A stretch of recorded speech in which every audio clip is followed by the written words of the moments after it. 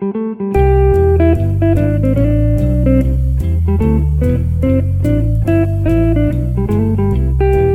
welcome to Ono, Ross, and Carrie, the show where we don't just report on fringe science, spirituality, and claims of the paranormal, but show up ourselves. Yep, when they make the claims, we show up so you don't have to. I'm Ross Blotcher. And I'm Carrie Poppy. And today we're going to tell you all about our adventures with the Church of Christ Scientist. Yes, also known as the Christian Scientists.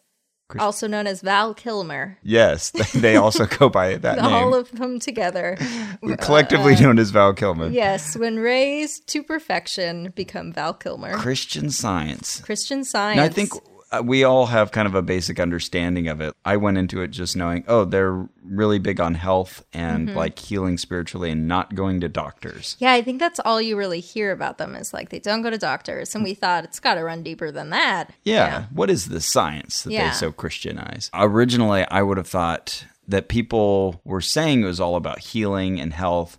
But I thought, we're going to find out that really they say so much more. Yeah, exactly. And that's maybe like 5% of what they have to say. Right. Come on, how many times can you say that disease is fake or that you shouldn't go to the doctor, get vaccinations or whatever? And so we went and found out that indeed that is pretty much all what they talk about. Yeah.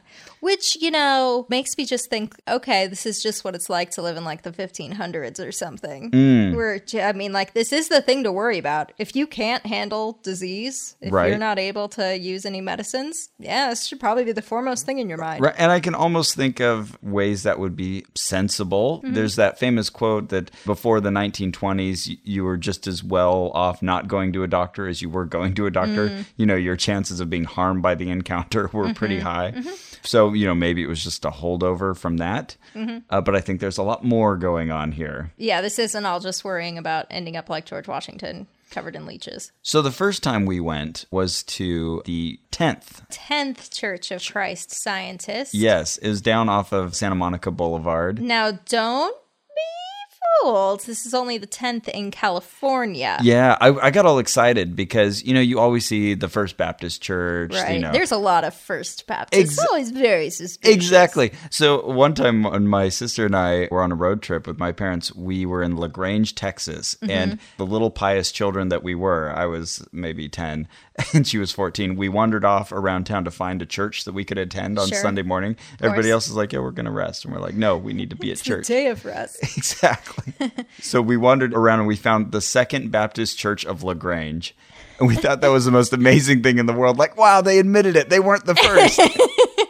And so when we found this 10th Church of Christ Scientist, Scientist, I was all excited. And we asked later after we'd attended a 10th and a 13th, is that like in the world? And no, as you say, it's only in Los Angeles area. Yeah. One very helpful woman told us that in Los Angeles, that had actually been the largest grouping of churches ever, and they'd gotten to like 43. So all the churches in LA combined, you're saying? Yeah, they got up to like the 43rd was in Woodland Hills or something. Wow. Yeah. But now a lot of them... We should start the 44th. Yeah, I asked her that because she said some of them go out of business, close down. So it's like, well then... Do you take over the 5th now that the 5th is gone? Does everyone slide up a notch? And she's like, no, it doesn't work that way. Right. So it would be the 44th. And it's very important that you say things right in this church because there's a lot of little names and labels you need to know. It's definitely a jargony church where you can tell like, this person I'm speaking with is a Christian Scientist and they're using that language that they've been raised with. Like Ross, if you needed a coat and I lent you a coat, would you say I was giving you a treatment? No, I wouldn't call it that. Most people wouldn't, but you know who would?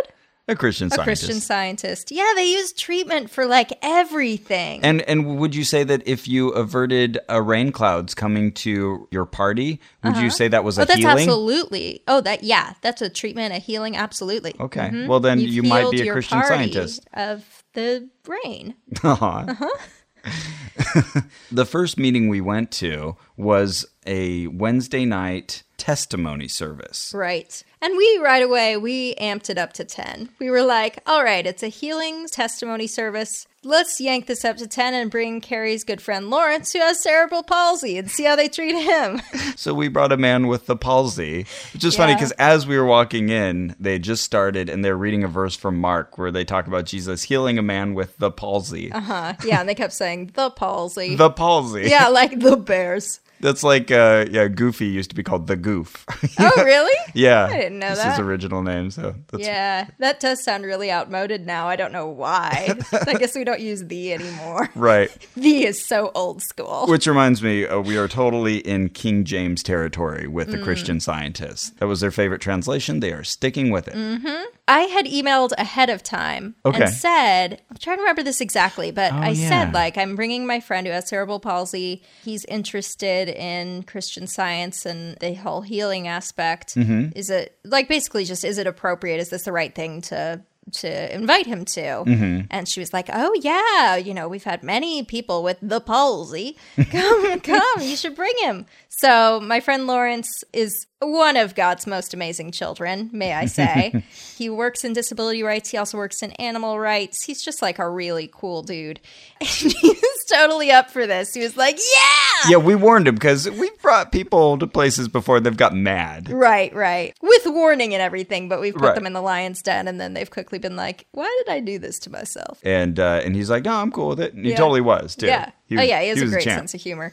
So he was in town from Washington, D.C., where he lives. And you hadn't met him before. No, my first time meeting Lawrence. So we bring him in, and, like, you can feel everyone just like, there he is. There's the man with the palsy. Like, as we walk in and sit down. Few people were there. Right. So we've seen 2 of their churches from the inside now. There's this uniformity across all the churches and how they conduct their services and the text that they use. It's all uniform across, all of their churches. And even the page numbers are the same. Yeah. Oh, right. Even in their main book that we'll talk about. So they're like the only people who can still use that, like, look at page 132 of George Orwell's 1984. You're like, come on. Yeah.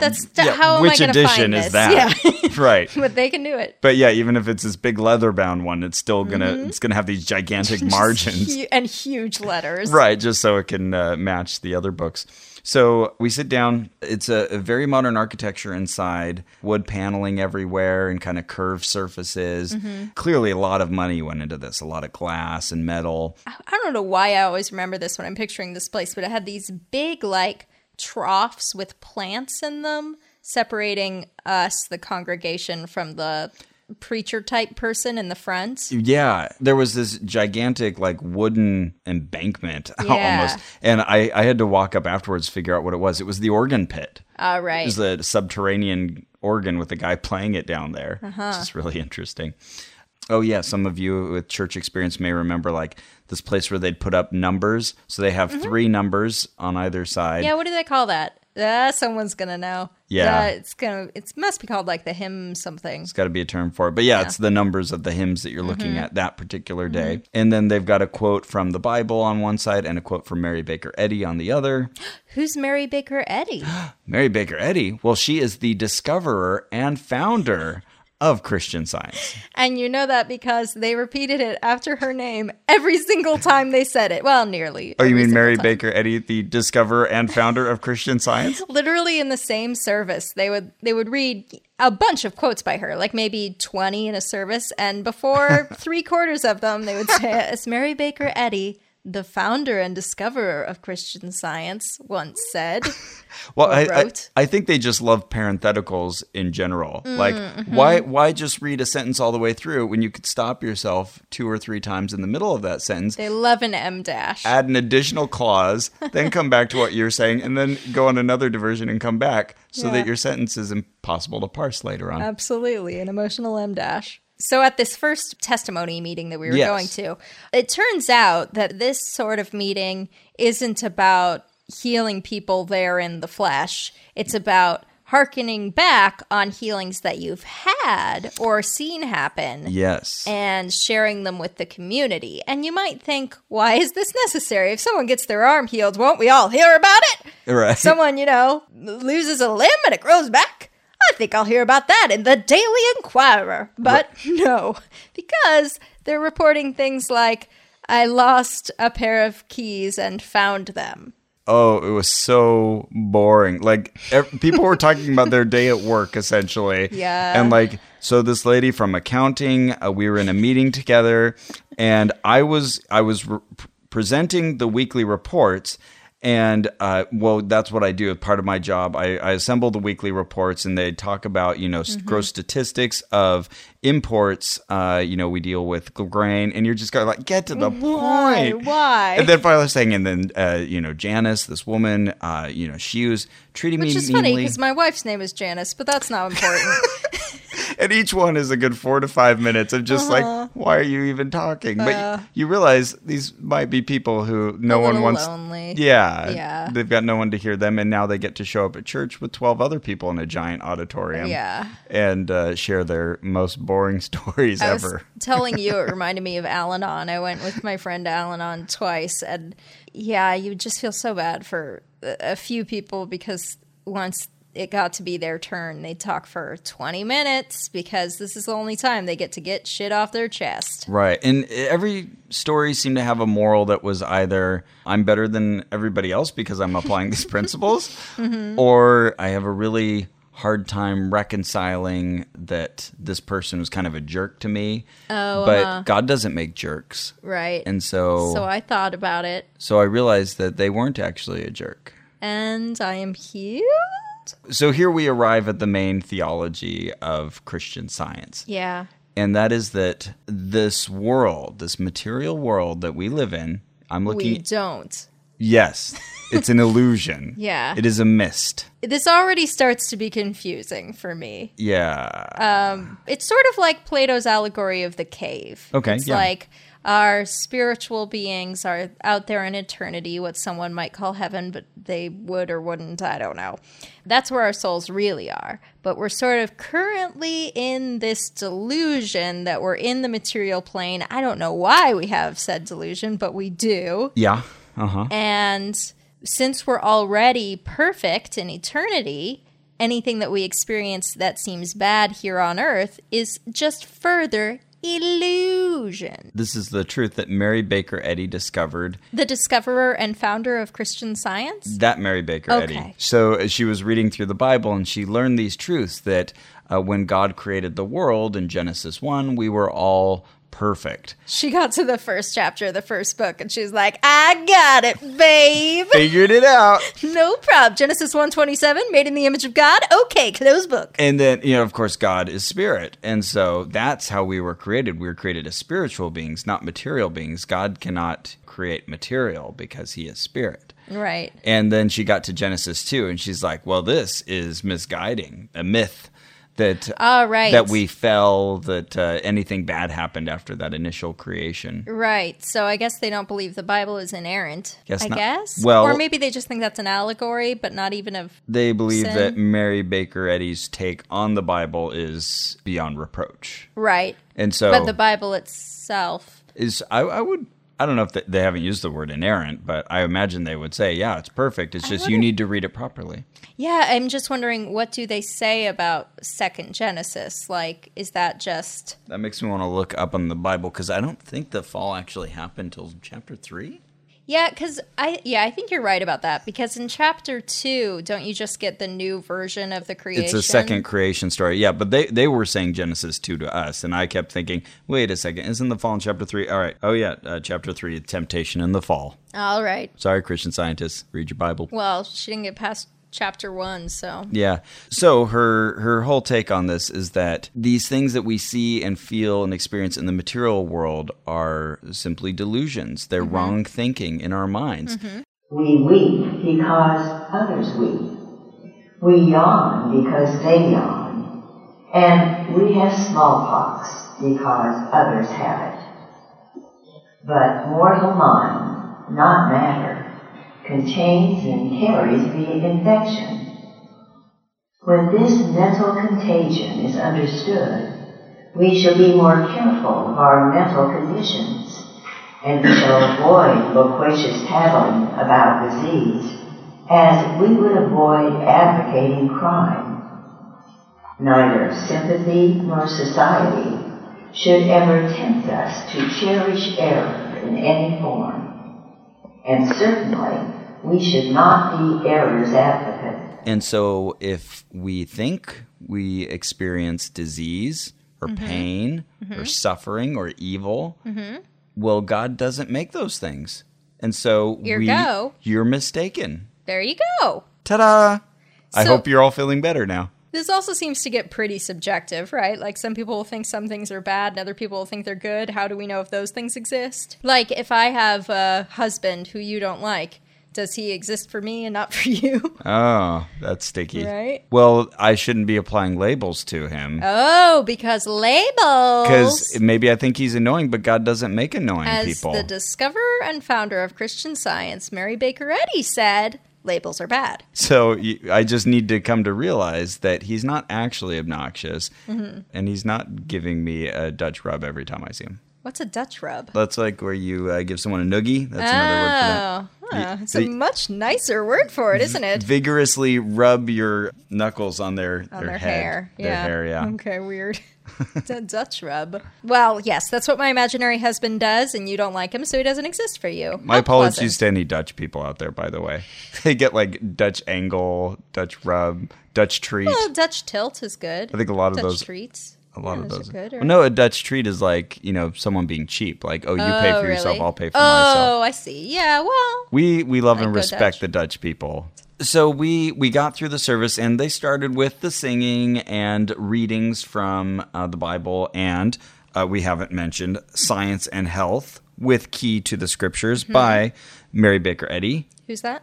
the discoverer and founder of Christian Science. Oh, right. So they'll read the biblical passage, and then they'll read the correlative passage from Science and Health with Key to the Scriptures. I have to physically look at the book every time I want to say it because I cannot remember the title for the life of me. I always add, I can remember it, but I always add an article. I always want to say Science and Health with a Key to the Scriptures. Oh, okay, interesting. Because No, it's just written like... with Key to the Scriptures. Yeah, it's written by Tarzan. Science and Health with Key to Scriptures.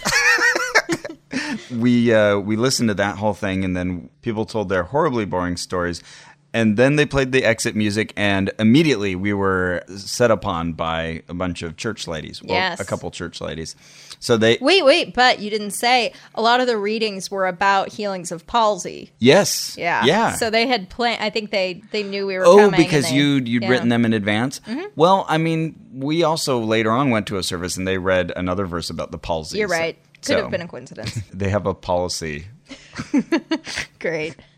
So they immediately came to us. First question they ask, where are you from? Where are you from? Are Los you from Angeles? LA? Yeah, we are. Lawrence is from Washington, D.C. Oh, great. Well, we're going to get you a directory. You can look up practitioners in D.C., and we're going to get you literature. Come with us to the bookstore. So they were immediately excited. There were new faces in this fairly large auditorium. I think you could easily seat 250, 300 people in there. Yeah, I think so. But there's maybe 30. Not even that. I'd say like 15, 20, maybe at the most. Yeah, they come over and they're talking to us. The woman who was leading the service is speaking to us and kind of doing the lion's share of talking.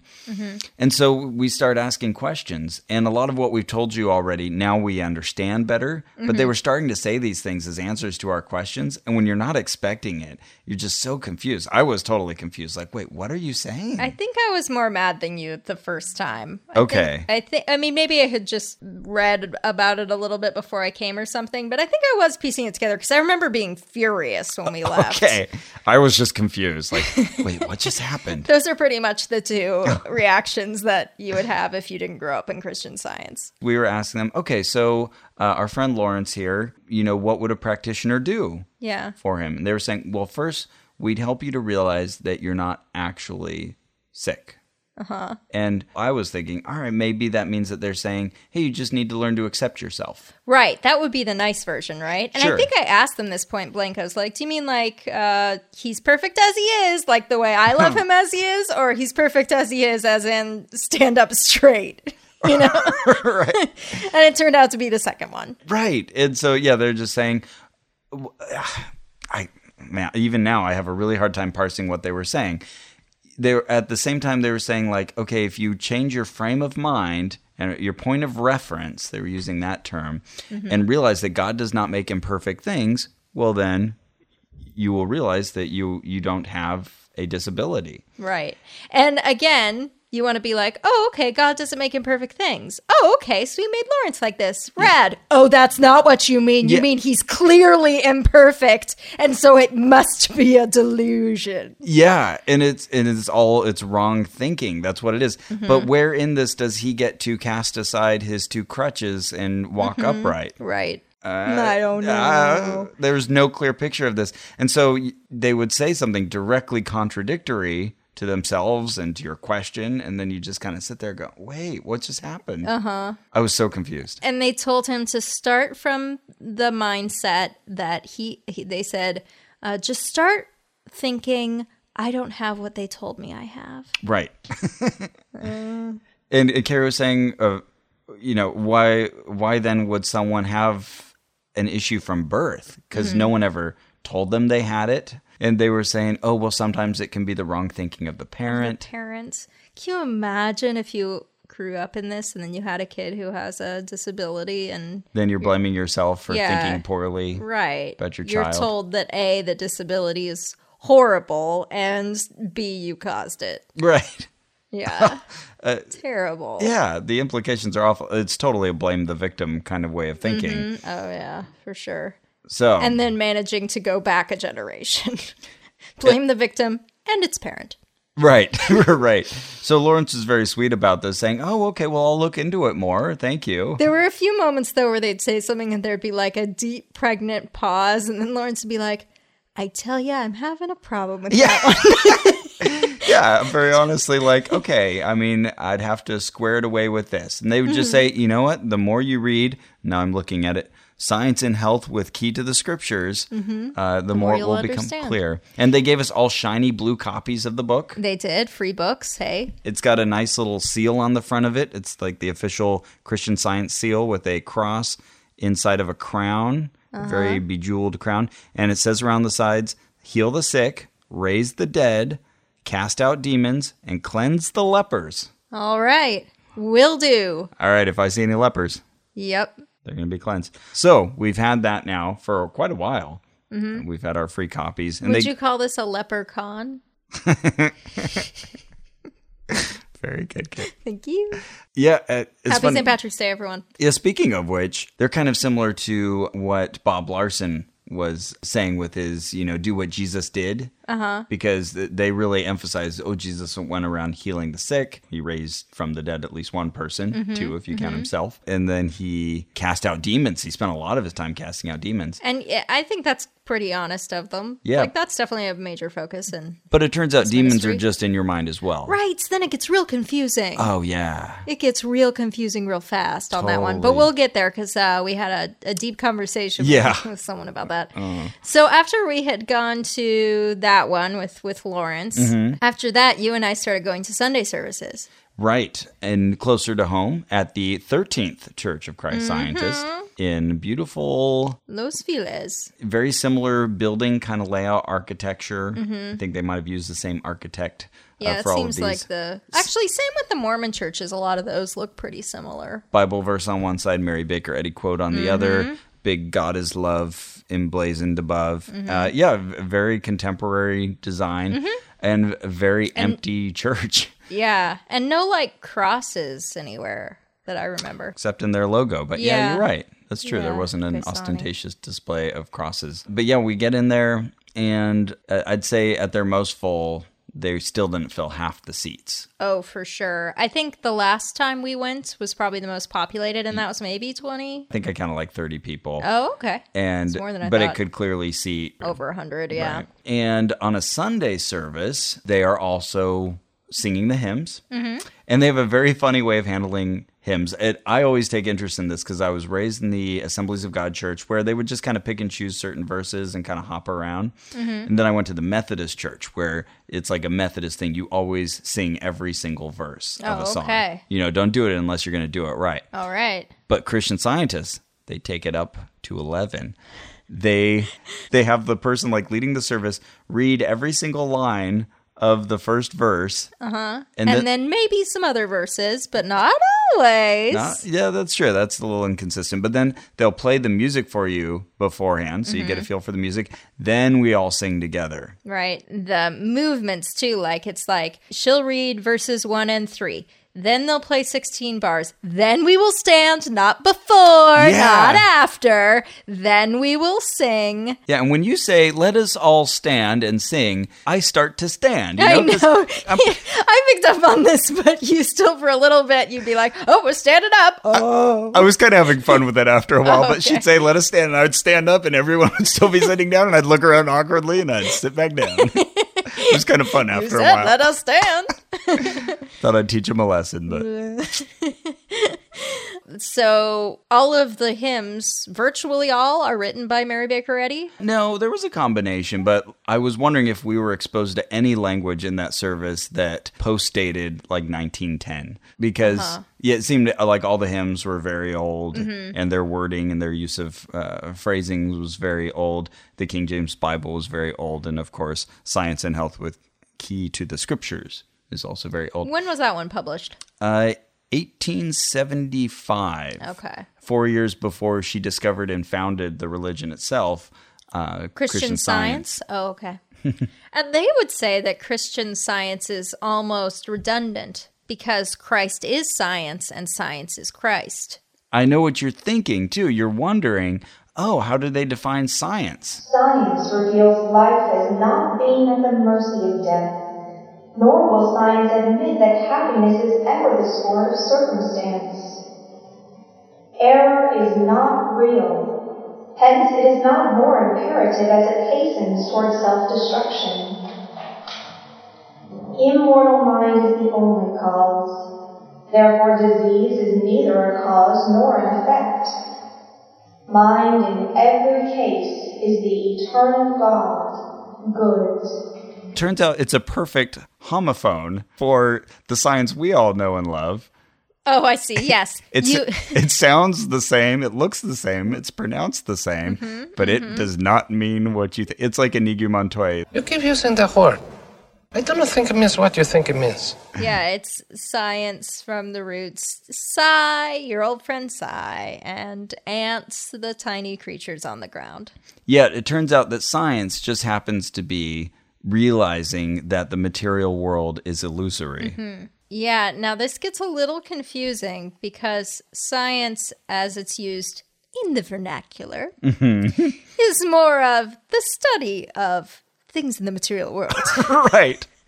And in fact, finding ways that's to pretty much all it is. Arrive at truth about how they work. Yeah. Right. But no, apparently science in this context is just whatever Mary Baker Eddy came to as a conclusion as she was reading the scriptures and writing her own. Here's the credit I'll give them, though. Okay. I think what they're trying to go for is that while other religions just talk about your emotional and spiritual life, we're trying to blend those things. Because we do actually deal with healing and sickness and blah, blah, blah, even if we do it in a weird way. Okay. And I think that's kind of what they mean by science. I know it's a stretch. I was even waiting for them to make the point it was a hard study. It took her a long time to arrive at these truths. No. It's just, this is science. Right. Like me saying it took a while to learn the science of playwriting or the science of animation. Exactly. Yeah. The science. No. Yeah. So in this one, the first one that we went to, there were very few people there. In that one, there were maybe 8, 9 people. Yeah, it was pretty empty. They were virtually all much, much older.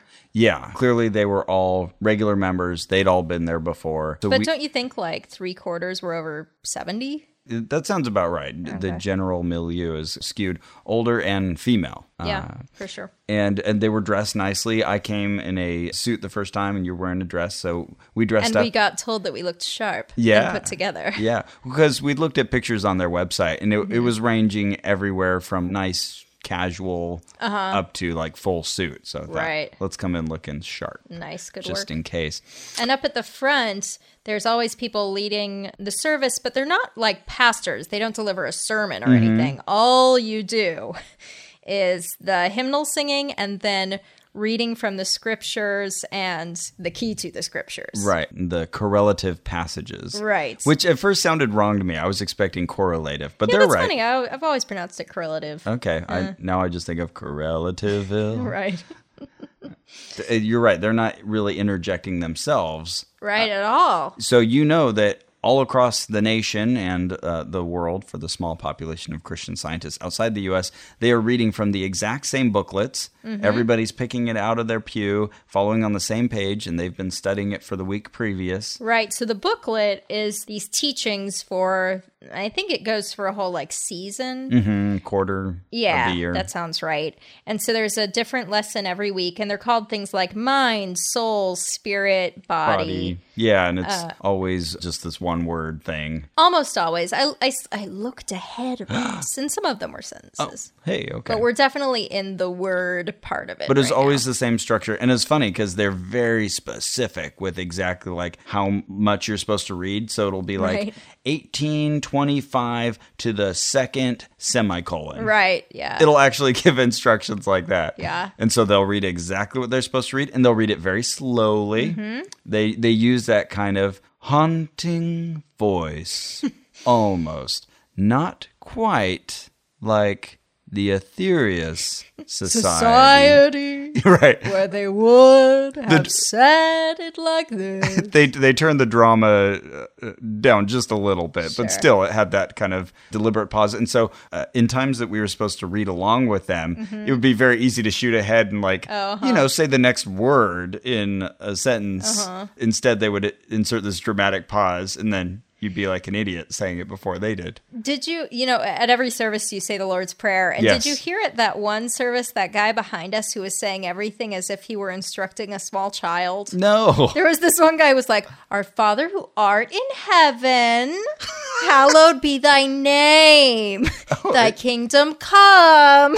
It's like, why are you doing that? It's so funny how everybody like creates their own version of Jesus. They certainly do. And they all create their own version of the Lord's Prayer, it seems. And so sure enough, there was like a version of the Lord's Prayer where they would interject with Mary Baker Eddy's commentary after each line of the Lord's Prayer. Oh, right. They would have her like redefining it. Explaining it for you. Our Father, which art in heaven, Our Father, Mother God, all harmonious. hallowed be thy name. Adorable one. Thy kingdom come. Thy kingdom is come.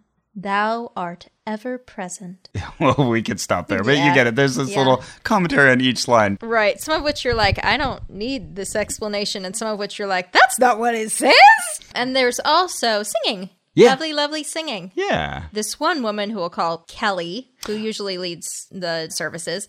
And then there's also a woman who often sings, who has like a gorgeous voice. Yeah, I'm willing to bet that she is like a stage actress and does singing and plays because she has that kind of stage presence and singing style. Could see that. And so I think this is just great practice for her. And be. yeah, she just really gets into it, and her mouth is quivering. She makes a crazy face when she starts to sing words. Like as she prepares, her eyes get really big, and I don't know quite how to describe it. Oh my Lord! Yeah, That it's kind very of stuff. evocative. Yeah. Oh, absolutely. She's this pretty young woman, like maybe early 30s. And at one point, I confused her with another woman you were talking about who's in her 60s. And you're describing her, and I was like, she's in her 60s? And I just had this crazy, like, mind shift And I knew what moment. you were doing, and I was like, how do I remind her about this other woman? And I didn't remember her. So, I think all the times we've gone, they've all been led by women. Oh, yeah. The organist is a man. The organist is a man. That's true. And the hymns are those kinds of hymns where you feel like someone just realized, like, oh, I can put notes after each other, and as long as it kind of goes up and down, then I've written a song. There was, especially the last time we went, there was one hymn where, like, no one could get it together because it was just so all over the place. It was just like, this isn't melodic in any way. But we're all just trying our best. And then the piano doesn't help because it's just like ding dong ding, ding dong. We're like, this doesn't help anything at all. So you just kind of plod your way along, and it would sound horrible if they cut off the organ all of a sudden. Oh, and yeah. then we'd just be making up, the Lord of the earth. The earth. Oh, but something I really like about Christian Science Church is that people clap after the solos. Yes. Yeah, it's nice. I know, because there was that momentary pause like, oh no, are we going to clap for it? Because we really should. Clap? Yeah. Because, we've been to churches where you don't. You Right. just sit there in stone silence. I agree. That is a good point. Yeah. So afterwards, again, they descended upon us and immediately wanted to know, hey, where are you from? Where are you from? Are you local? Did you grow up in Christian Science? Yeah, that's the other thing they want. Because they assume you're there because... You grew up in Christian Science. Right. So you are a survivor. It's not an evangelical group, which, we asked point blank. And sure enough, they don't try to share, spread the gospel. They don't have missionaries, nothing like that. And it seems like I got the impression that they thought it was weird that anyone else would even be interested in their scientific outlook on the world. I don't know if I thought they thought that far. I just felt like it's just unusual for them to get visitors who Well, aren't. if they want visitors, they should stop treating them like you shouldn't be here because you weren't raised in Christian Science. No, I didn't feel that way. Really, I kind of got that vibe, from a few people, not everybody. Why would What you come brought here? you here? Yeah, you're not one of us. Yeah, and they would ask us, "Oh, well, what's your normal church?" And well, we don't have one. We just thought it'd be That fun would to show come. Oh, wow. Well, that's great. That's okay, right? That's great. Boy, gotta say, they are generous with the literature. Yeah. So they just kept shoving periodicals and printed books at us. and- Yeah. We talked to one woman after that first Sunday meeting, who I'll call Trixie. Trixie, all right. She was really nice. She talked to us at length about how she grew up in Christian Science. Yeah, and she would veer off into just normal conversation. We'd be talking about the town where she lived, and later on Horses, how much she loves horses. she was loves asking us about stuff related to my work, and then I'd have this weird thought oh, she's talking to us about normal stuff now. Oh. I can talk to her normally, and it would be kind of a weird transition for me because I had my mind in trying to understand Christian Science. Right. But yeah, very sweet woman, had a background in journalism. Yeah, she had hosted a public radio show. Yeah, and she was just really excited to talk to us and answer our questions. So, yeah, we could have I'm talked trying to to her. remember, did we ask her any theological questions? We did. I know we did, but yeah, I can't think of what they were. They were reinforcing a lot of the points that we've already discussed. Yeah, a lot of the questions would be met with non-specificity. Every answer leaves you with 2 more questions. Right. But also I feel like this is so hard to describe. It's a feeling I also get, and I don't mean this necessarily as a criticism, but I also get it in sort of new agey spiritual places where you ask a question and they're not necessarily skirting the answer. They're more just oh, it's funny that you have that question. If you could just get to the emotional place I'm in, you wouldn't have that question. Right. And it's okay, that's great, but I can't just adopt your mind. And so... they've all gotten, I think, really comfortable with these complete contradictions. And they don't bother them anymore. Right. And so I think they're vaguely cognizant of the fact that it's going to bother the outsider and that we're not grokking it. All they can do is recourse to just kind of repeating the contradiction and smiling at you yeah, see, that's good enough for me. You happy now? Ross, I think we should talk about the best week of the year that is coming up so soon. Could that be the pledge drive? It's Max Fun Week. It is the last 2 weeks of March, and they're the best time of the year to support your favorite podcasts. So beginning March 16th, we'll be pulling out all the stops, producing our best shows with juicy topics and amazing guests across all the shows, and offering exclusive thank you gifts to entice you to become a new or upgrading member of MaximumFun.org. The Maximum Fun Drive starts March 16th and only runs for 2 weeks. It's the most exciting time of the year on Ono, Ross, and Carrie. Don't miss it. If you goddamn miss it, I'm going to be so mad at all of you. So yeah, everyone who says, "Oh, I wish you produced episodes more often." Here you go. You're getting well. you're getting an extra one in March. You're getting an extra one, and it's a good opportunity to give us more support so that maybe we can. And you get all these great bonuses, and yeah. It's a good time, and it's coming up. Coming soon. And speaking of maximum fun, you know what I would love to hear? Maybe another show? Yeah! Brian, spring is sprung. Spring is sprung, which means Throwing Shade is here. It's here every season. We've been here every season, Yeah. but now we're here again. If you don't know what we do, we take a look at lady issues and gay issues, and we treat them with much less respect than they deserve, and we do it every week. It's politics, it's comedy, it's absurdity, it's a lot of hairstyles. Oh, so many hairstyles. Absolutely. Yeah. Just in your head, picture people with a bunch of wigs on, talking smack and smoking dope.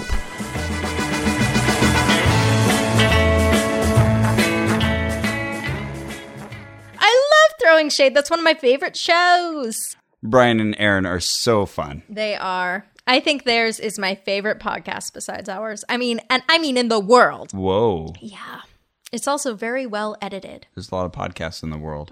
So, Ross, is it? That's me. Before we get to our last trip, Yeah. our most recent trip, not our last ever, but our most recent trip to the Christian Science Church, let's swing back for a second and hear about Mary Baker Eddy. You're not going to believe this. She's actually the discoverer and founderer. And founder? Yes, of Christian Science. That's impressive. She discovered it and she founded it. Okay. Yeah. Yeah, who was this woman starting her own religion? She was a poor little soul. Rumor has it that when she was a kid, she had like a really bad relationship with her dad, maybe sort of quasi-abusive. Okay. So she would, to try to like get his attention and love, would go into these sick fits. Oh, right. Yes. And so it appears, and who knows, but it appears that she kind of got addicted to the idea of being sick or sort of like obsessed with it, you know? All right. You being able to use that as a form of control over other people. Right. Okay. Other biographers have wondered if she was a hypochondriac. So, you know, those are two obviously pretty Related different concepts. Yeah, but kind of a different approach to the same thing. Yeah, so hard to know. But obviously, sickness became a real focus in her life either way. As she became an adult, some horrible things happened to her. Yeah. In one decade, her brother Albert died of a kidney infection. Her husband George died of yellow fever. Her mother died, I don't know from what. And then her new fiance died 3 weeks after her mom. Oh, man. Can you imagine? Oh, jeez. But here's my favorite thing about Mary Baker Eddy. Okay. She had a cousin named Mehedible Huntoon. Mahedable? Huntoon? Mehedible Mehedible. Huntoon. Mahedable Huntoon. So anyway, as she grew up, she started getting interested in different kinds of healing and different kinds of spirituality. She started getting interested in this one guy's teachings. His name was Phineas Quimby. So I keep hearing that in my head. Phineas Quimby. Oh, like Mayor Quimby. Yes. It could be like a mashup of Phineas Gage and Mayor Quimby. Oh, interesting. So Mayor Quimby with a spike with through a his rod head. through his head. It's a good thing he wasn't a Christian Scientist. You only think. There's a rod through your head. You We're need to not realize. gonna cut off the odd ends of that. We're You need just to gonna realize leave it there. that God does not send rods through one's head. You know what else God doesn't do? Let people speed in donuts in the parking lot of a church. Oh, yes, that's right. I know what you're talking about. Yeah, in some of our materials that they gave us, there were a bunch of healing testimonies, and one was by this guy. They collect these ad nauseum. So Right. Christian Scientists all the time write in any little healing story that they have, and then they collate it, collect it. And some of which are like really grand claims, but most of which are like this one, which was, I was at Christian Science Church after the service. Some guy sped through our parking lot, did a bunch of donuts. And I came out, and I was all upset about this. And there were grooves in the floor. He thinks there was. Right. I mean, it's a material world. don't know. I don't know why these people even wear clothes. Anyways, so he's walking back, and all of a sudden he notices that his leg is hurting. Right. And then he realizes, oh, it's just because I was upset about these other people who are perfect spiritual ideas of God. And if I remember that the speeder was actually perfect, then I will be healed, and he was. It's not like the speeder ran into his leg or anything. There's Nope. no connection between the No. two events, except that they were correlative. They were, yeah, they happened near each other. And some of them also will say, like, 34 years ago I was pregnant. And I'm like, okay, wait, hold on. I don't know if I trust your 34-year-old story that you know exactly what happened. Right. It's so funny because they're so willing to throw out all cause and effect in the world. You know, like, oh, I got this disease because I touched the doorknob and then I rubbed my nose. Yeah, they don't believe in germ theory. And yet they're willing to say, oh, my leg appears to be in pain because I got angry at the guy driving in our parking lot. Yeah, good point. But Mary Baker Eddy, the discoverer and founder of Christian Science. Oh, yeah, right. Now I remember. So she was a fan of Phineas Quimby. He was this, like, kind of spiritual... mesmerist, he was known as. Yes. So he kind of believed in sort of a version of hypnotherapy. Right. But it also had kind of hints of the law of attraction, this sort of idea that, like, if you think the right thoughts, good things will come to you. If you think bad thoughts, bad things will be attracted to you. Spiritual methods of healing. She had read a lot of his work and then actually met him, and he did a lot of work with her. So definite connection. No question about that. Now, I wrote a little list here of the things that differentiate Eddy and Quimby. So she was more religious and he was more like a spiritual figure. They both believed all diseases originate in the mind. Eddy suddenly got sick to escape her possibly abusive dad. Quimby healed his own tooth rot through horseback riding. Okay. Like you do. His teeth were rotting out of his head, so he rode horses. And then he got so happy that his teeth healed up. Next time, just brush them. It's also a good call.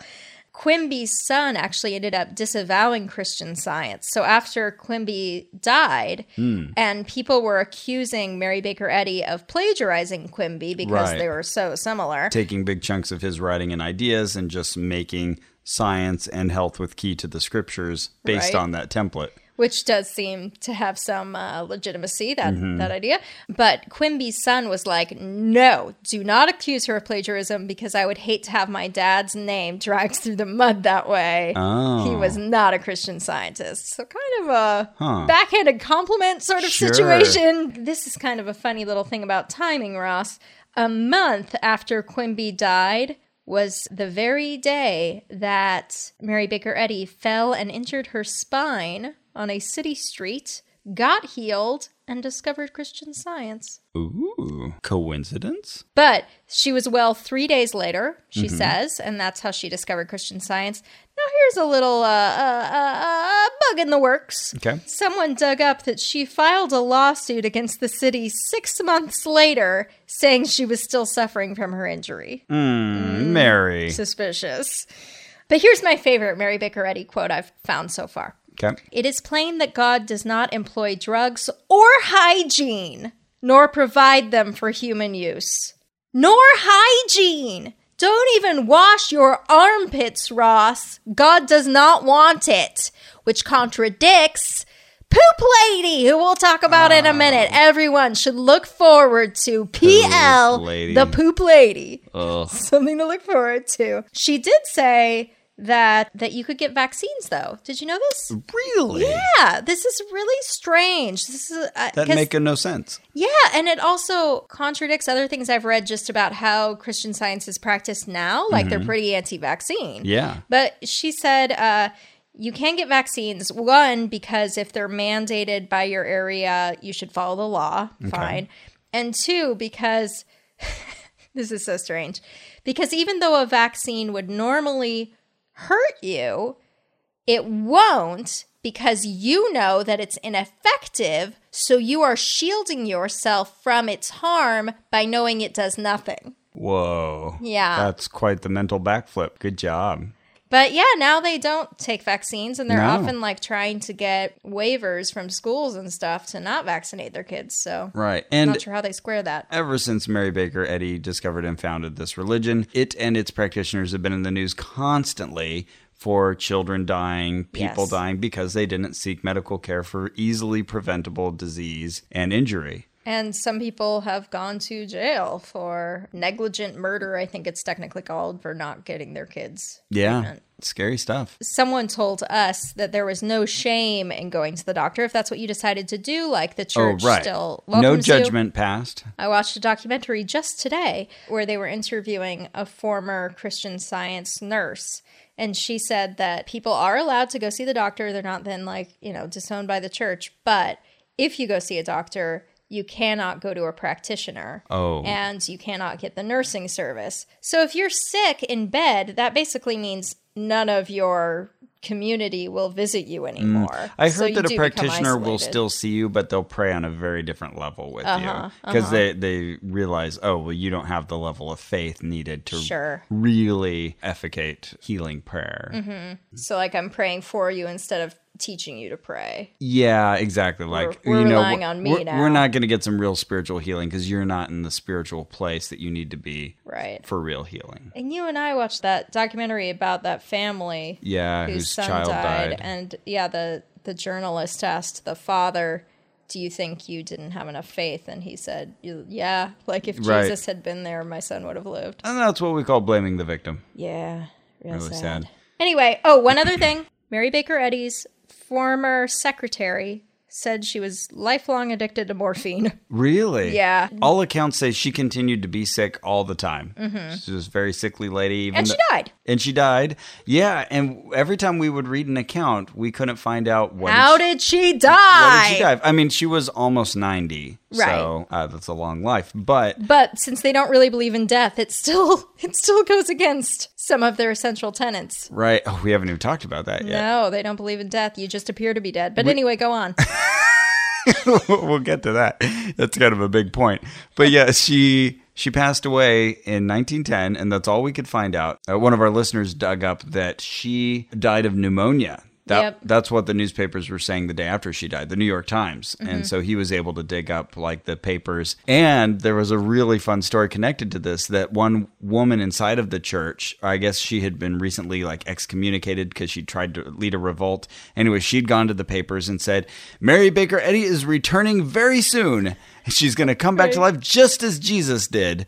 And so then an official from the church said, no, we don't know that. But yes, now you've alluded. Maybe. Yeah, but maybe. I won't rule it out. I mean, if she came back right now, yeah, I want to throw her I'm still out. going to take credit if she does. But Yeah, if she doesn't, then no. Yeah, don't get your hopes up. Yeah. But did he clarify that he meant Mary Baker Eddy, the discoverer and founder of Christian Science? Yeah, he did. Oh, okay. Because you good. can't really say, peace be upon her. Yeah. It's the same kind of thing where you always have to reflexively say that. Sure. You're alluding to another important part. We kept hearing people say, a coworker of mine appeared to die.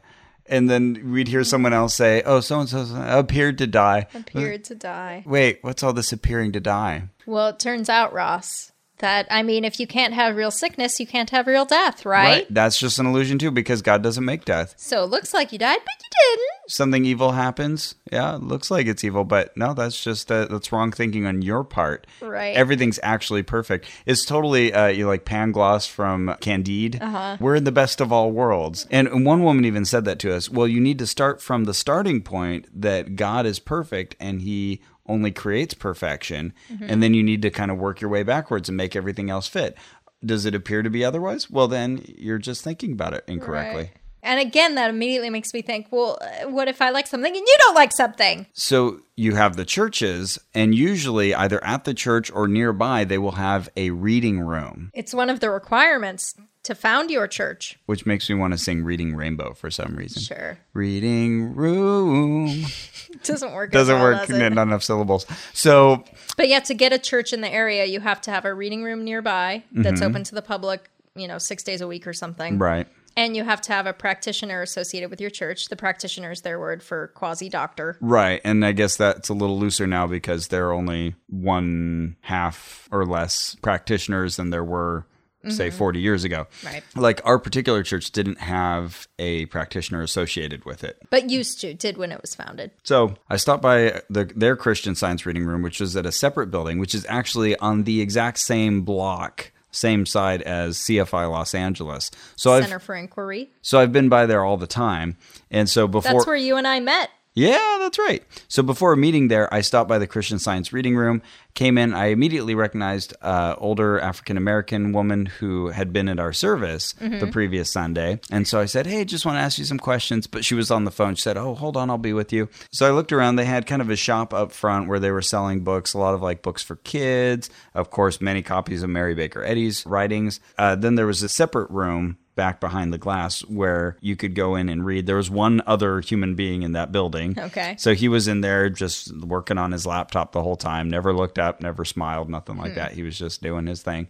So I went in there, and that was lined with a bunch of books, and they all looked like these big, heavy almanacs, like Encyclopedia Britannica kind of thing. But they were all these collections of people's letters of healing, and they were labeled by year. And there were tons of them for the early 1900s, and then it like really petered out in more recent years. But I found the latest one I could find, which was 2012. Okay. And it was just the same thing that we saw in that other book. It was people writing in little things that had been healed. Of course, they don't collect the stories of things that don't get healed. Sure. It's all counting the hits. And Yeah. They collect them. And nobody's recovering amputated limbs, but what can you do? Another one of my favorite healings was someone literally telling us that she lost her key and found it in her pants. Yeah, right. That's the caliber of stuff that people write in with. Quick, I better write that in. Then I read the Christian Science Monitor, and that was a big question in my mind. Like, what is the relationship of the Christian Science Monitor? You've all heard of it. It's a Yeah. well-regarded journalistic And I've always outpost. wondered this. Yeah, right. Do the writers have to be Christian scientists? So, Right. turns out no. No, not at all. They run it as a secular magazine, but she founded it in the early 1900s as a counter to all of the negative press she was getting from the major news outlets. Right. She's like, well, let's found one that, also produces high quality news, but doesn't talk about me negatively. Right. And to their credit, like we looked at a few issues, but one issue was about vaccinations, and it just outright said like, vaccinations curb measles, and because people haven't been vaccinating their kids, there's a big measles outbreak. Like it was scientific and fine. Like a real scientific. Right, right.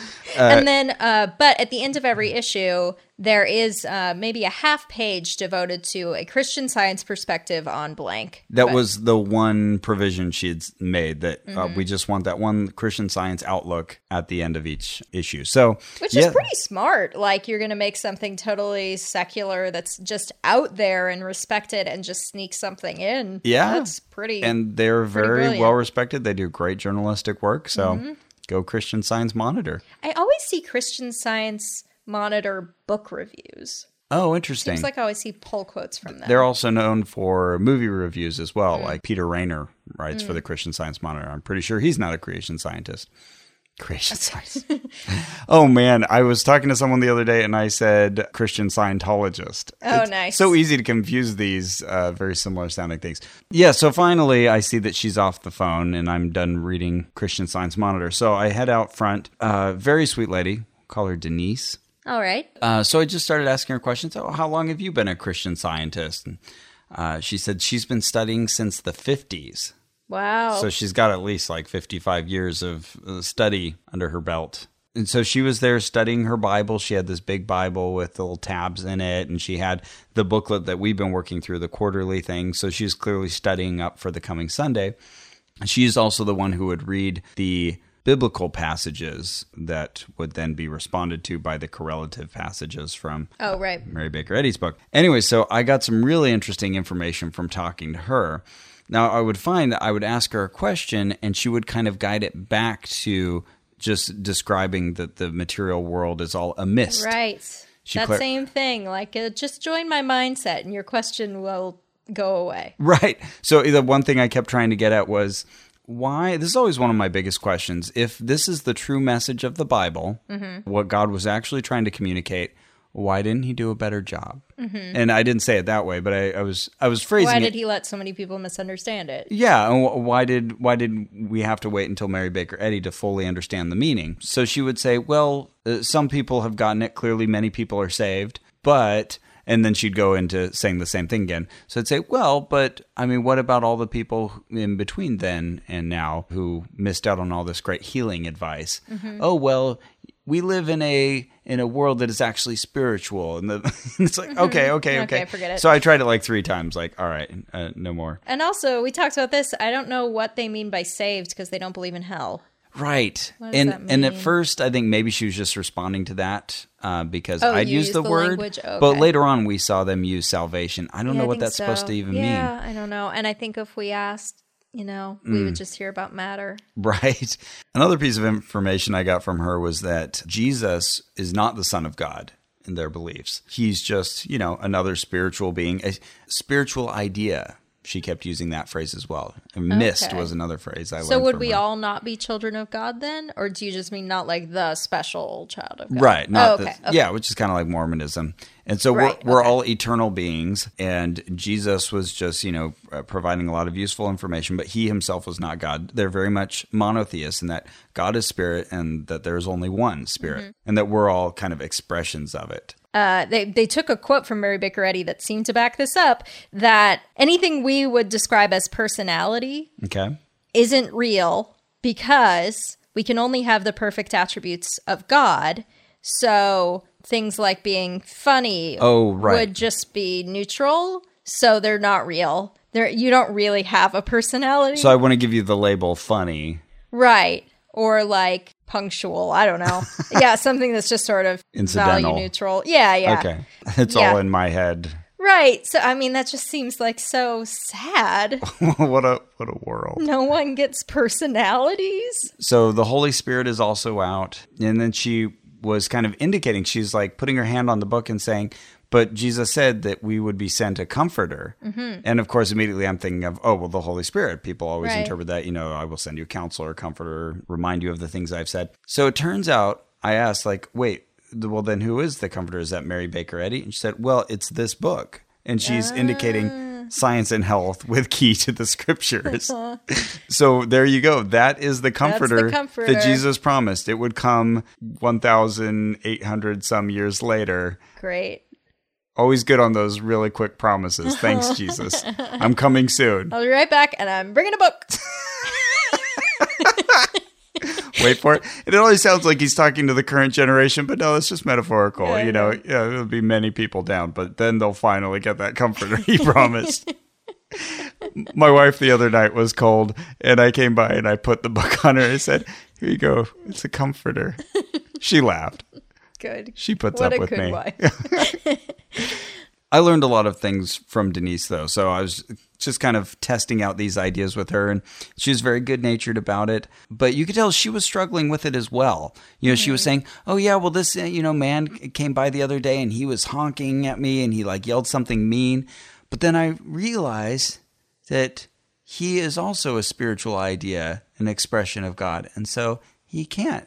Spirit cannot contradict spirit. Oh, right. And so she just talked herself out of the fact that he said something mean to her. Mm-hmm. She even talked about ISIS for a while, these people who are decapitating others. And she was saying, it's so horrible what they did to that man, referring to a recent death. But they didn't really. But, they actually can't do that.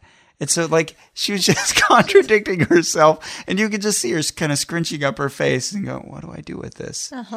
She was reading a passage, which we later learned was for the next Sunday, because we heard her read it in front of the church later. But she was reading about the Gadarene man who has legion inside of him, the demons. Right. And so she was saying, yeah, just like today, I'm reading about how Jesus came and he cast the evil spirit out of this man. Well, he helped him to realize that he did not have an evil spirit. But then he cast it out, and she kept saying the birds, and then she caught herself and realized, oh, wait, the pigs. He cast out this demon into a herd of pigs, and they drowned themselves in the lake. But then she realized all of a sudden that this didn't match up with her theology, that if this isn't real, if the demons aren't real, well, then these pigs, who she doesn't believe have souls, they can't have the wrong thinking. Right. So why would the demon be able to jump into the pigs and drive them into the water? So she would kind of fade into silence and sort of stare blankly. And choose to believe you weren't there. You're right. You're right. This guy is an illusion. So she said, yeah, I have a hard time with that. So every now and then you get these little moments of honesty from one of them, realizing that, yeah, it doesn't make sense, does it? Now that I'm explaining it to you. And that's okay. Yeah. Smile. Yeah, it all feels very much like a battered wife. No, I saw your husband with this woman. No, you didn't. He wouldn't do that. But He loves me. But like I saw him, I know what Ryan looks like. Here's a photo. And yeah. Oh, that man looks a lot like my husband. That's not him. And yet this photo's not here. Right. Let's get burritos. I would often say many religions kind of present an imaginary problem and then offer a solution to it. Mm-hmm. But in this case, we're taking a real problem and we're offering the imaginary solutions to it. And that's where it gets sad and dangerous. Yeah. More like Mary Baker Deadly. Oh, snap. One of my favorite all-time quotes is from the fiction author, Philip K. Dick, who wrote like the story Blade Runner's based on. Anyways, he said, as Philip K. Dick, the writer and discoverer of Do Androids Dream of Electric Sheep, said, nicely done. Reality is that which, when you stop believing in it, doesn't go away. And I think they would not agree. I would love They'd to say, what a dick. I would love to have that written in the silver letters that they put the quotes up in their churches, because that is so what they are ignoring, all of reality. Yeah. And they're saying that our idea of God is superior to anything that experience can present you. Right. But after that, we did go one more time to Sunday service. Mm-hmm. It was pretty much like the others, but there was a wonderful song experience at it. Oh, yeah. So, as we mentioned, they'll read the song before they sing it. And so it was always Kelly who was leading, and she would read, in this case, the lyrics of the song were, we are walking, we are walking, we are walking, we are walking. We are walking in the light of God. I think we may have left out some we are walking. Oh, totally. There. Yeah, we're saving you. We are praying. We are praying. We are praying. We are praying. We are praying. We are praying in the light of God. And then we got to sing it. No, but hold on. We are already laughing. Yeah, I'm trying not to look at Carrie. Yeah. I'm like looking down to the ground. I'm like, and I can stifling see your a cough. shoulders shaking, and so I was trying not to laugh, and I got it together. Just you did not. Yeah. Oh, I did not. Well, it was worse because we started singing, right, and then this was an unusual hymn in that it spanned not 2 pages, but it went to like the third and fourth page. Yeah. And we didn't realize that. And right, and there are codas which tell you go back to the beginning. So we would do that, but then like it was kind of a sneaky coda, like you're supposed to flip a page and then go back to the beginning. So we are singing, and then everybody else starts singing some other words, and we don't see them at all. Yeah. So we're scanning the page. Marisa watermelon. But we got back there, and then you realize, like, oh yeah, this sounds fine as a song. It's like this little light of mine. It's just like, oh, this is repetitive, right. But like with the tune, it's fine. But reading it is doesn't hold up. Ridiculous. I'm going to let it shine. Let it shine. Let it shine. This little light of mine. Won't let Satan blow it out. Blow it out. Blow it out. But worse. But so much worse. That was awesome. But then we met P.O. Oh my goodness. So we lady. walk out there. We see now some friends that we've noticed before, greet them, Trixie, and a new woman comes to us, a younger lady. Yeah, a woman like about our age. What brings you here? Where are you from? Mm-hmm. Everybody's been asking us this. We're from nearby. Yeah, and we said, oh, we haven't seen you before. And she said, oh yeah, well, I do come here. I hadn't been to church for a while, but now I'm back. And she's like, did you grow up in Christian Science? Like expecting us to say yes. And we're like, no. And she's like, oh, wow, okay. And she really had that, well, why are you here then? A little confusion. Oh, well, we read about it. We wanted to experience it firsthand. Right. Yeah, she said something like, well, let me know if there's anything I can help you with. And at this point, like, we'd been holding in these questions that just sounded too combative, but like, there's just no other way to phrase them. So I was like, you know what, let her rip. Let's try it. So I said to her, like, so like and this was true, in the last few days, I've had like really bad fatigue and headaches and a sore throat. And, a few weeks ago, I would have just said, like, I'm sick. But I'm wondering what, like, your interpretation of that would be. Like, do you not believe in germs? Uh-huh. And I saw this look cross her face, this sort of like, okay, that could just be you asking a sincere question, or you could be challenging me, Or you're the gotcha media. Right. Well, I mean, you should practice basic hygiene, right? You shouldn't just pee on the floor. Now, she chose to say this. Yeah. And I'm detecting just a whiff of fecal matter floating upon the air. And so there's people walking by, and so, I'm kind of like adjusting my nose to think, is it that guy who walked by? Okay, no, it's not going away. It's not me, it's not Carrie. Oh, it's the lady we're talking to. I don't smell this at all. You're closer to her. Yeah, I'll smell it and I have a sensitive nose for this sort of thing, but I'm smelling poop. And it's really uncomfortable. Like, don't pee on the floor. And then I'm like, right, okay, 'cause, yeah, that's gross. And then she's like, but yeah, I mean, we would say that the idea of germs, like, that's material world, and the material world doesn't exist. And so there's this long pause, and then I'm like, so why not pee on the floor? Right. And she's like, 'cause it's gross. Oh, okay. Then I asked her about parasites. Well, what about, like, an actual worm living in your body? Right. And she's like, oh, well, certainly you want to avoid that. I know, it's really funny. In a few of these places, they'll be like, okay, you and I both understand that would be ridiculous. But here's this other thing that's equally ridiculous, and see how that makes sense. Right. Oh, no, I don't know how to know which ones to react to. When I was talking to Denise, I'd ask, if we forsake other pieces of the material world, then why do we build these buildings? Why do we wear clothes? Mm-hmm. Why do we wear deodorant? And she said, oh, well, we're not at that stage where we can, like, go without eating food. And I said, but you believe that's possible, that someone could live without any food? And she said, oh, absolutely.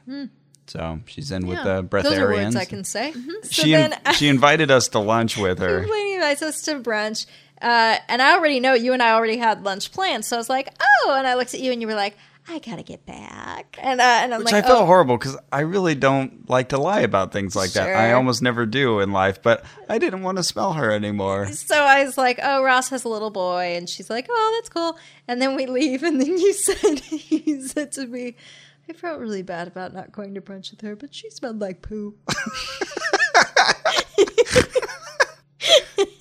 And I hadn't smelled her at all, so it was just a delightful little surprise. Yeah, so I was very uncomfortable with that lie, and then I wanted to make sure we ate somewhere where we wouldn't accidentally run into her them, yeah. and Kelly. So we went to House of Lies. Just kidding. We went to a place called House of Pies. House of Pies, so yes. That's the joke there. Mm-hmm. Joke we could enjoy far before you could all enjoy it. I hope you enjoyed it in retrospect. Oh, and I also tried to get in touch with a practitioner. Oh, yeah. Because I was feeling sick. The guy that I emailed off of the Christian Science website would email me back and then be like, phone calls are better. Let me get back to you about when I can schedule a phone call. And then I wouldn't hear from him. And then at like 8 a.m., he'd send an email saying, can you talk right now? Mm-hmm. I wouldn't get that until, 9 or whatever. Uh-huh. And then be like, oh, sorry, I missed this. And then not hear from him for 6 hours and then get an email, can you talk now? And I'd be in class. And I was like, could we set something up? Maybe? Right. Instead of just immediate emails asking me to talk right now. So anyway, never saw him. Got better. But a Christian Science practitioner visit or call is only like $20 as opposed to seeing your doctor. Yeah. Very cheap. However, it turns out health insurance won't cover it. Weird. Oh, they've been, working really hard to get various health providers to cover that. Right. But you know what does cover it? Medicare. Really? Yeah. Christian Science, nursing, and practitioners. Medicare.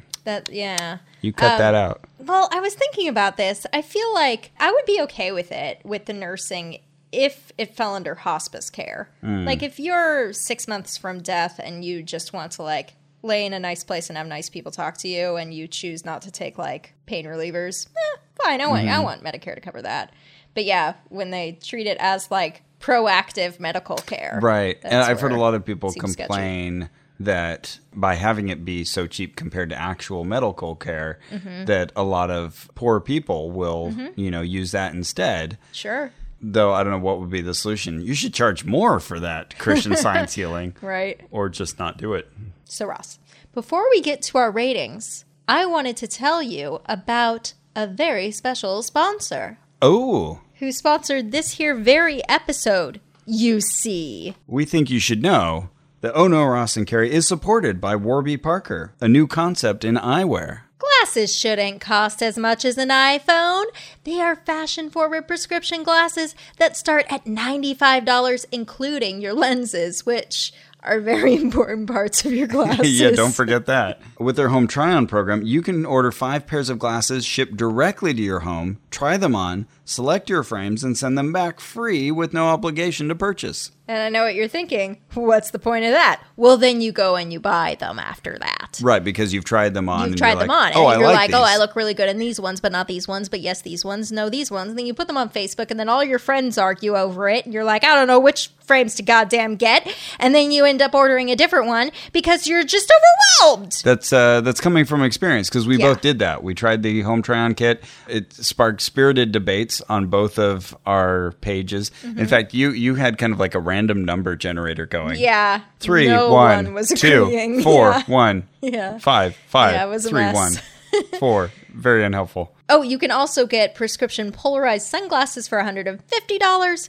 And if you go to warbyparker.com/oh no, what will you get, Ross? Free 3-day shipping on your final frame choice. That's warbyparker.com/oh no. OHNO. OHNO. Not like the fish, the oh no. Or Yoko. No, don't do that. Don't do that. OHNO. OHNO. Oh, and Ross. Yeah. One other thing. Yeah. Don't forget. Yeah. Max Fun Week coming Yeah. up. That's right. So Holla. next episode in mid-March. So get ready for that. Get your pocketbook ready. Does anyone still carry those? No, but if you have one, get it ready, because there's going to be bonus content. We're going to have an extra episode. Yes, there'll be 3 episodes this month if you're a Only member. subscribers will get that extra episode. Right. So everyone gets your, March 1 episode. That's this here one right here. There will be a mid-month episode, and then there'll be a bonus just for members. Whoa! We're going to collect a bunch of our bloopers, the things that we typically cut out of the show. We'll be in the show. Yeah, we get to hear all the idiotic things that we say. There's going to be a lot of my dog farting, I'm pretty sure. Who wouldn't want that? That is worth your money. So, Ross, Yes. looking back on Christian Science, what would you give it on a pseudoscience rating where 1 is something... 10. Okay. I 10. think I would too. Moving on, go ahead. Give it a 10. This is the worst offender I have ever seen in terms of Sure. pseudoscience, because you are ignoring all of reality itself. Right. Science is predicated on the one philosophical assumption that the universe is not lying to us or Right. trying to intentionally deceive us, but that is apparently what is going on. Yeah, I'm tempted to give it a 0 or a 10 because it's almost like, oh, you're not even referring to the very idea. But no, they put it in the name, so I have to choose 10. The classic insult, not even wrong. Right, right. I think Mary Baker Eddy said, oh, science, that's respectable. That's on the way up. That's doing things. Sure. I want that respectability. Yoink. Yep, that sounds right. What would you then give it on a pocket drainer value? Where 1 is something not so pocket draining, like you get a bunch of free literature handed to you and don't pay a dime. Then a 10 is something incredibly pocket draining, like they somehow get your credit card number and they start mailing you a new piece of literature every week, and $50 is deducted from your credit card. And you call the company, you're saying, please take me off of this thing, stop these payments, but you just keep getting charged. And then it goes up $5 more each month. It's really specific. 1, not expensive. I imagine if you're a member, you start tithing. But we were not pressured to give it all. We gave a couple dollars every Sunday. Ditto. They gave us all kinds of stuff, like a blue shiny book, all for free. You would love that shiny cover. There's not too many shiny books. I have 3 shiny books that stands out on my bookshelf, which is, I'm sure, what they were going for. Sure. Very effective. So you give it a 1 also? Yeah, 1. Okay, Yes. Cool. What would you give it on a creepiness rating, where 1 is something just not creepy, right? Like building a bookcase. Oh, yeah. Yeah. And then 10, something incredibly creepy, like waking up in the middle of the night, you're alone in your bed, your wife has disappeared, and surrounding your bed are humanoid robots, and they're just very slowly pouring liquid plastic on your body. Oh, that's horrible. I'm going to give this 8 on creepiness rating. Okay. Denise told me this one story about Mary Baker Eddy bringing this man back to life after he fell down the stairs. Oh, huh. And then asking him, oh, well, what were you thinking? Oh, well, I was just going on with my business. I think it's super creepy, and people die as a result. So, Yeah, I don't feel creeped out. Okay. I don't feel creeped out. I mean, maybe like a 1. I mean, the forcible denial is like a little weird. Mm-hmm. People would actually say at meetings, my friend died, and then I chose not to believe that she died. And then you just are like, oh. So, If then, you want- I can't really call that creepy. Like that a group of people are walking around totally convinced of this, it creeps me out. Yeah, no, fair enough. Okay. It's definitely an internal thing, the old creep factor. Yeah, sure. What would you then give Christian Science on a danger rating where 1 is not very dangerous at all, like getting a vaccine for the measles? Oh, right. I just did that. Whereas a 10 is something incredibly dangerous, like going to a measles party when you haven't been vaccinated. Okay, that's pretty dangerous. And I would like to share that I had to get an MMR booster because sometimes those run out and everyone should get their blood tested as an adult. Good call. 15, 20, 100. I mean, Yeah, it's as dangerous as it gets. On that same thing with the nurse that I was telling you about, she said that she was disciplined for giving someone the Heimlich maneuver. Probably saved his life. Right. Yep. Yeah. That's pretty bad. Solid 10. Yeah, you can't get any more dangerous than this. I mean, I guess you could be slightly more active about it. Sure, going like around. sticking someone in a sweat lodge at 300 degrees, just like you're going to die today. Right. So it's a little more of a slow killer, but it's a passive killer. right. So Ross, what was your favorite moment? I'm still going to say it was that hymn that just made me laugh and laugh and laugh. Yeah, that's a good one. I was going to say that, but since you did, I'm going to pick my second favorite. Okay. Which was not realizing what was going on in your head at all, and then walking out with you and you saying, oh, God, I wanted to go to brunch with her, but she smelled like poo. What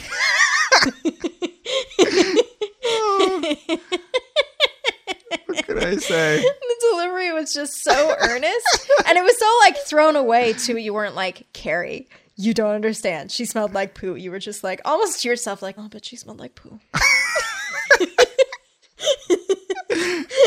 Well, that's it for our show. Our theme music is by Brian Keith Dalton. Our producer and co-editor is Ian Kramer. And if you love this show, and why wouldn't you, you can support us by going to MaximumFun.org/donate and choosing Ono, Ross, and Carrie as your favorite show. Please do make this whole show an endeavor possible. Also, go to Facebook.com/ONRAC. ONRAC, because we post pictures, we post interesting quotes and articles, and we talk to you there. Yeah. Get in on the fun. Do the thing, be at the thing, go with us to the thing, the Facebook page Woo! being the thing. Woohoo. Yeah. Hey. And remember. I'm going to read the entire first verse and the chorus of the second so that you can follow along. A little more challenging thing.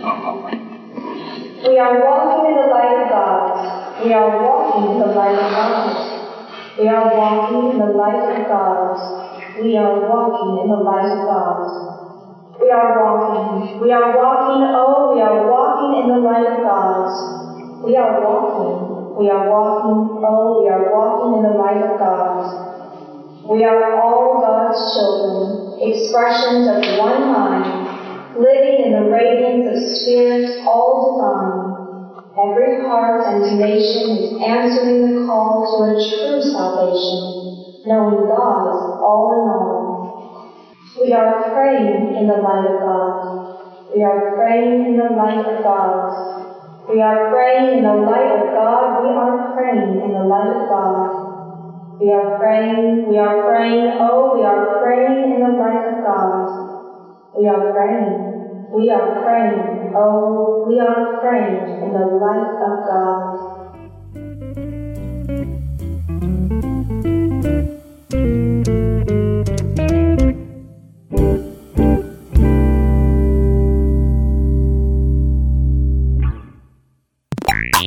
Hey, this is Pop Rocket. We're your source for all pop culture information. It's an intellectual and incredibly snark-filled discussion about pop culture by 5 cranky Hollywood 30-somethings. No name-calling, no rudeness, just straight talk and a lot of role play. I'm only 30-something for another year. Me too. And I don't tell anybody I'm 30-something. Pop Rocket comes out every week from MaximumFun.org. MaximumFun.org. Comedy and culture. Artist-owned. Listener-supported.